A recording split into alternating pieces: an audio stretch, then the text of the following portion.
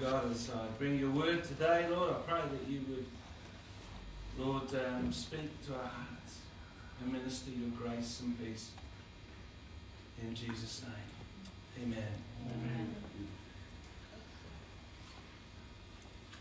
This afternoon I want to be able to share with you some words. But first of all, from Scripture, but I want to share with you first of all some words of a favourite song of mine. And it's called Who Am I? Some of you might know it by Casting Crowns. But it's a beautiful song. And it's called Who Am I? The words go like this. Who am I that the Lord of all the earth would care to know my name? Who would care to feel my hurt? Who am I that the bright and morning star would choose to light the way for my ever wandering heart? Not because of who I am, but because of what you've done. Not because of what I've done, but because of who you are. I am like a flower, quickly fading. Here today and gone tomorrow. A wave tossed in the ocean. A vapour in the wind. Still, you hear me. You hear me when I'm calling. You catch me when I'm falling. And you tell me who I am. I am yours. I am yours.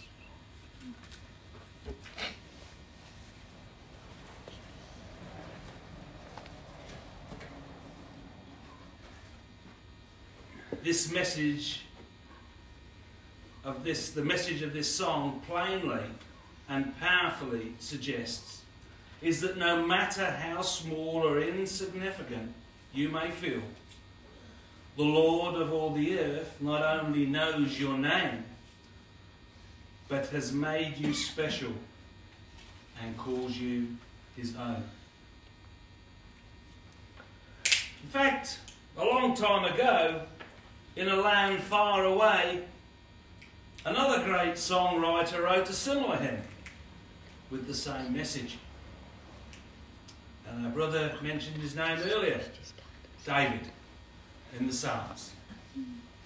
When David considered the majesty and the greatness of God, he felt insignificant by comparison. And in Psalm 8, David stands in awe of the majesty of the Lord. And when he realises just how vast and significant God truly is, he's even more amazed that God would take the time to notice him, a mere mortal man.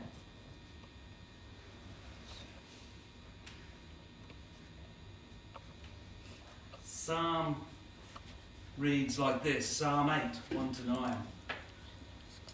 O Lord, how majestic is your name in all the earth. You have set your glory above the heavens. From the lips of children and infants, you have ordained praise because of your enemies, to silence the foe and the avenger. When I consider your heavens, the works of your fingers, the moon and the stars, which you have set in place. What is man that you are mindful of him? The Son of Man that you care for him? You made him a little lower than the heavenly beings and crowned him with glory and honour.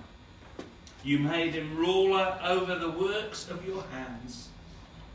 You put everything under his feet, all flocks and herds and the beasts of the fields, and the birds of the air and the fish of the sea, all that swim the paths of the oceans. O Lord, our Lord, how majestic is your name in all the earth. Beautiful psalm. Beautiful psalm. It's a beautiful expression of praise to God. David stands amazed that the God of creation, the great and glorious Yahweh, would pay attention to the frail people of earth. God should focus attention and lavish his love on us. It's proof of our dignity as creatures made in the image of God. You see, we discover our true value and worth only when we make God the reference point for our lives. In other words, you matter to God. Amen. You matter to God because you matter to God. Amen. Apart from knowing God, we have no understanding of who we really are, right? Or what role we're supposed to play in this great universe.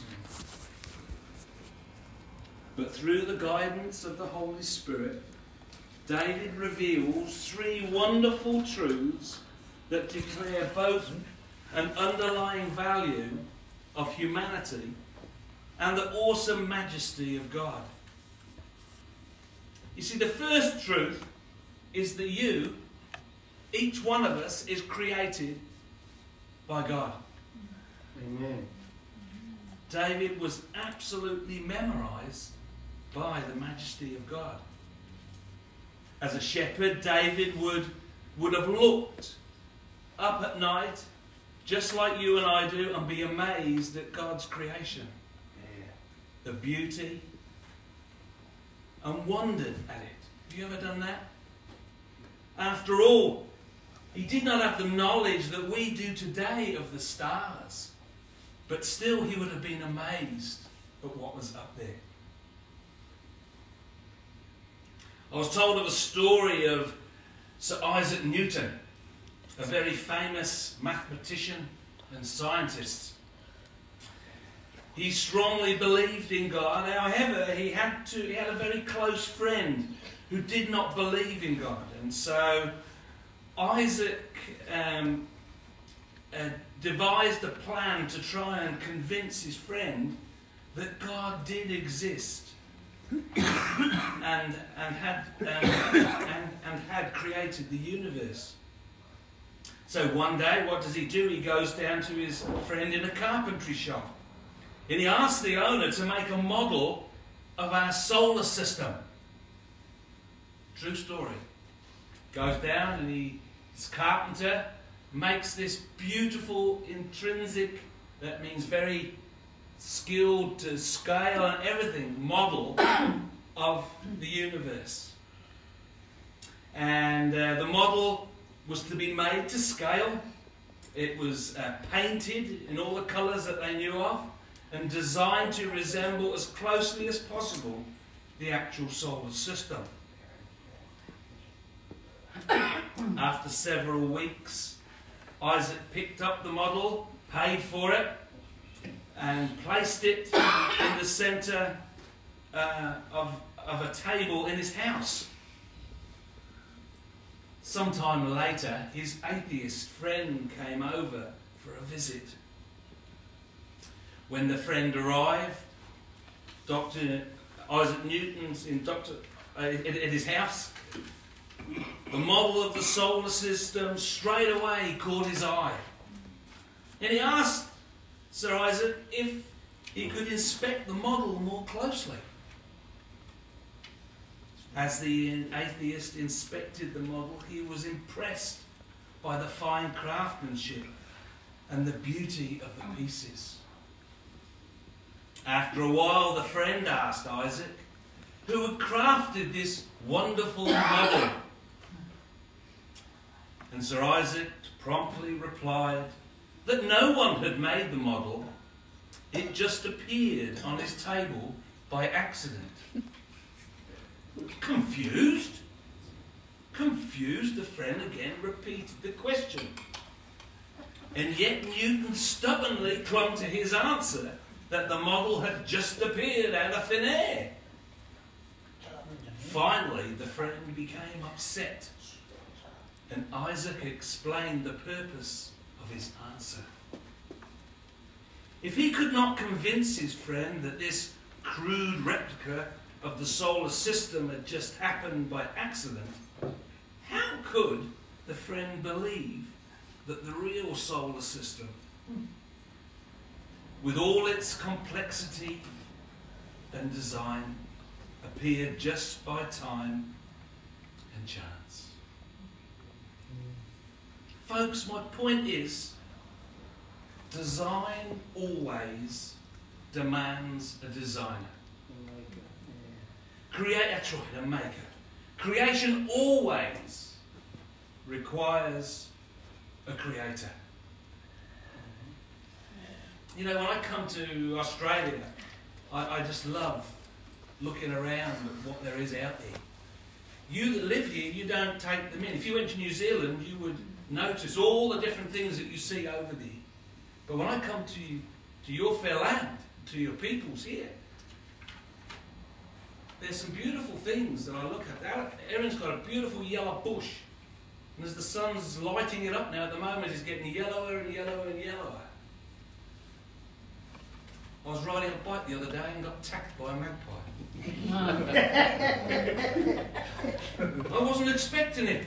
But it's about a year. Welcome, brother. And I caught a cod down the river the other day, a beautiful cod. But it was only small, I had to put it back. Amen. But all this is God's handiwork. You see, the Bible says that the heavens are telling the glory of God. They are a marvellous display of his craftsmanship. And the fingerprints of God are everywhere.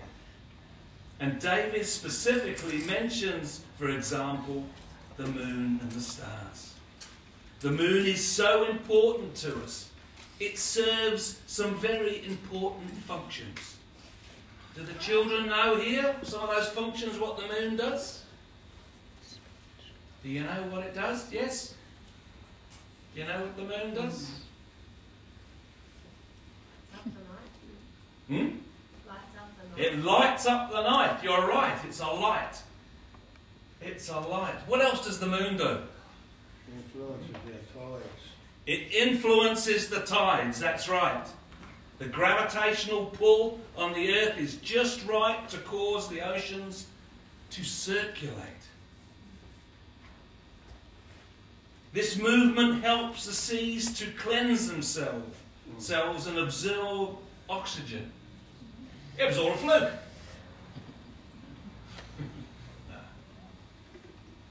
The tides are needed for the oceans to support life. And the work of God's fingers are evidenced by our perfect moon. If it were not big, if it were too big, it would cause dangerous tidal waves and earthquakes. If it were too small, the oceans would become stagnant and unable to support life.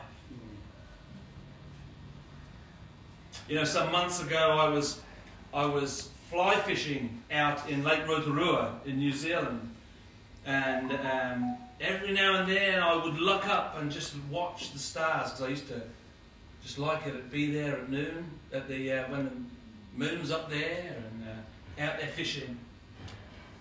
And you could even see the stars were so clear, and some of them you could see the planets. And even one night I looked up and saw 3 big lines in a row, and I realised that it was the satellites of Starlink over top. You see, the heavens really are telling the glory of God. But God is not only the creator of the universe, he is the creator of you and me. And David said, "You have made us a little lower than yourselves." Than yourself. Human beings, you and I, are God's most marvellous creation. that the God of the universe bothered to create you proves just how important you are and how valuable you can become when you live your life for Him. Now hear me. You are no accident. You're not fluke of nature or a byproduct of irresponsible parents. You were handmade by God Himself. God prescribed every single detail of your body. He deliberately chose your race, the colour of your skin, your hair, and every other feature. He custom made you in a way He wants you. And as someone said to me once, Simon, when they created you, when God created you, He threw away the mold. In fact, Psalm 139:14 says, when David praised the Lord aloud, and he says, I praise you because I am fearfully and what? Wonderfully made. Wonderfully made. Your works are wonderful. I know that full well. Folks, you are wonderfully made. But your value and God's majesty don't stop at creation. Because David tells us that you are also cared for by God. Amen. And David expresses his wonder by saying, what are people that you should think about them? Mere mortals that you should care for them. What we know today about the size of the universe makes the earth and its inhabitants even more insignificant than they appeared in David's day. Our knowledge of light years and the reaches of outer space give us even more reason to ask, what is man that you are mindful of him? Yet in His great love, the Lord chose the earth for Himself and created us in His image. You see, God is mindful of us, and He does care for us. And if that's the case, the question lingers. Why did God do all this? Why did He bother to go to all the trouble of creating a universe for us?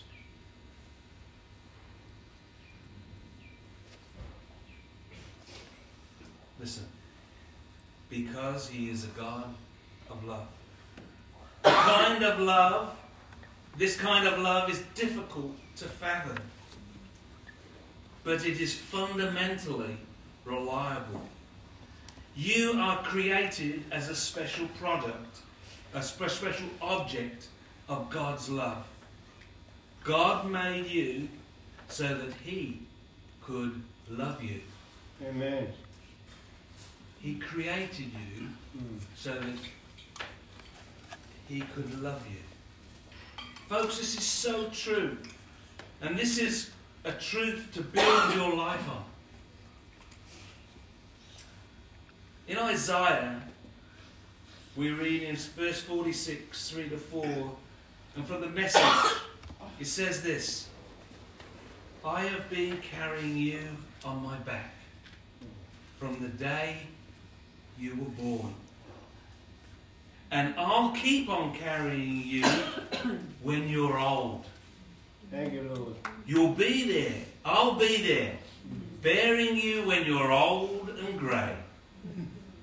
I've done it, and I will keep on doing it, carrying you on my back and saving you. You see, God is constantly demonstrating His love for us, blessing and providing for us. And when in life God's children, or those who start to put their trust in God and take paths, God's love and care goes before them. You know, I love this because the Holy Spirit anticipates the blessing we will require and puts them in our path. He knows what things we need before we even ask Him. It's just like expectant parents who enjoy preparing for a new life to enter our life. Before we came into the world, He made it inhabitable. Before we needed salvation, He made it possible. Amen. Before we needed instruction and guidance, He wrote the Bible. Thank you, Lord. Before we walk through the valley of the shadow of death, He offers eternal life. And folks, before we enter into eternity, He opens the gate of heaven. Amen. See, God's loving care for mankind is ultimately demonstrated by Jesus, who went to the cross. In fact, when the mob came up to Him in the Garden of Gethsemane, He could have called down 12 legions of angels. That's 72,000 angels to protect Him. But He didn't. Jesus chose not to do so. Instead, He chose to endure ridicule, physical and mental torture. He chose the nails. And as our mind catches a glimpse of Calvary, we see the great cost at which our salvation came. And we see the vast love of God manifested on an old rugged cross. We just celebrated this meal. And it is a meal that directs us to remember. Amen. To remember all that God had done for us and Jesus had done for us. And as insignificant as humanity may seem in relation to the whole of the created universe, it was still for mankind that Jesus went to the cross. And Jesus didn't die to save the rainforest. He didn't die to save the humpback whale. He didn't die to protect even the New Zealand kiwi. The God of the universe has but one Son. And that Son died to save you and me. Amen. Thank you, And if Lord. that does not tell us how much you are worth to God, then I suggest nothing ever will. Yet there is still more one marvellous truth revealed here concerning God's majesty and man's dignity. Finally, in this psalm, David tells us that we are crowned by God. Thank you, Lord. David announced, "You have crowned him with glory and honour. You have made him rule what your hands created. You have put everything under his control. All the sheep and cattle, the wild animals, the birds, the fish, whatever swims in the currents of the seas." And this part of David's psalm is unique and interesting. And I think because it has a dual meaning to it. And a lot of Hebrew poetry had dual meanings, actually. So on one level, David is referring to all the way back to Genesis in the creation, when God crowned Adam and Eve, and by extension all of humanity, placing them all over all of creation. And in Genesis 1:26, God said, "Let us make human beings in our image, making them reflecting our nature, so that they can be responsible for the fish and of the sea, the birds of the air, the cattle, and yes, earth itself, and every animal that moves on the face of the earth." You see, God gave human beings a level of power and authority that he chose not to give to anything else in all creation. Amen. He's given us authority and responsibility for the world that we live in. Our environment and all of the creatures, large and small, with which we share our world. It has been said before, with great power comes responsibility. And I was checking up, I wonder where that comes from. And so I looked where that saying comes from. And there was a Lord Melbourne, he said it. Winston Churchill said it. Teddy Roosevelt said it, or similar words to it. Franklin D. Roosevelt made similar statements in latter years, and I'm sure many of our politicians have. And in fact, even Spider-Man said it.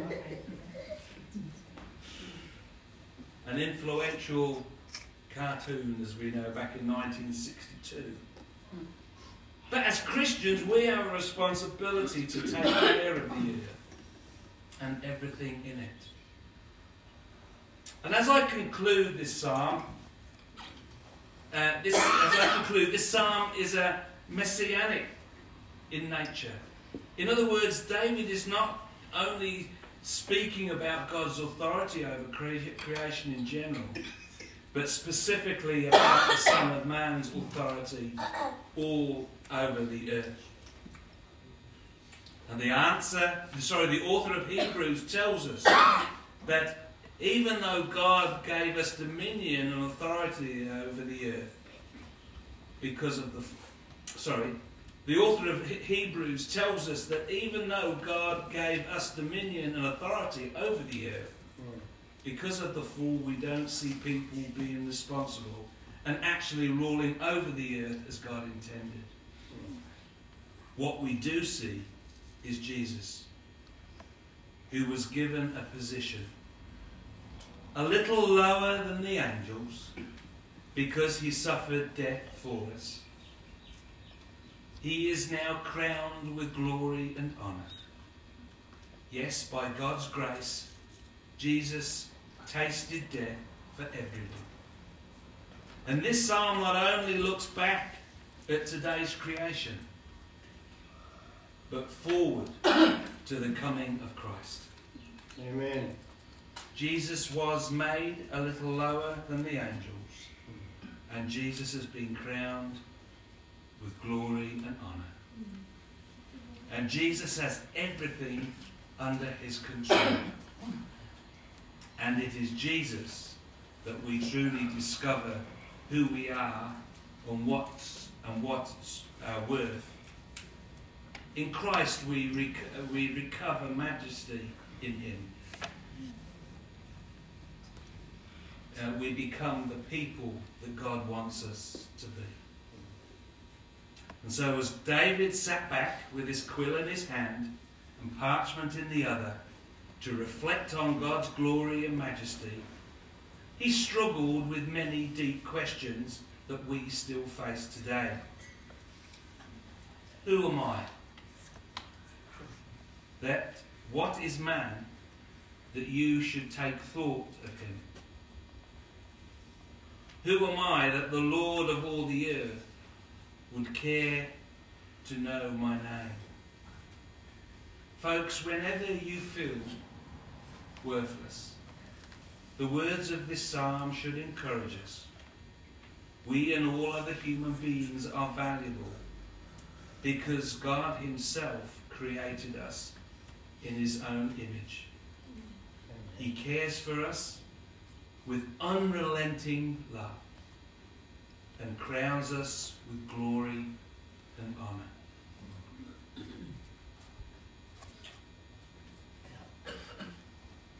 This afternoon, if you feel insignificant, if you feel like you are not in the right place, then I encourage you, first of all, if you want to come and pray with one of the leaders here, or myself, you could do that.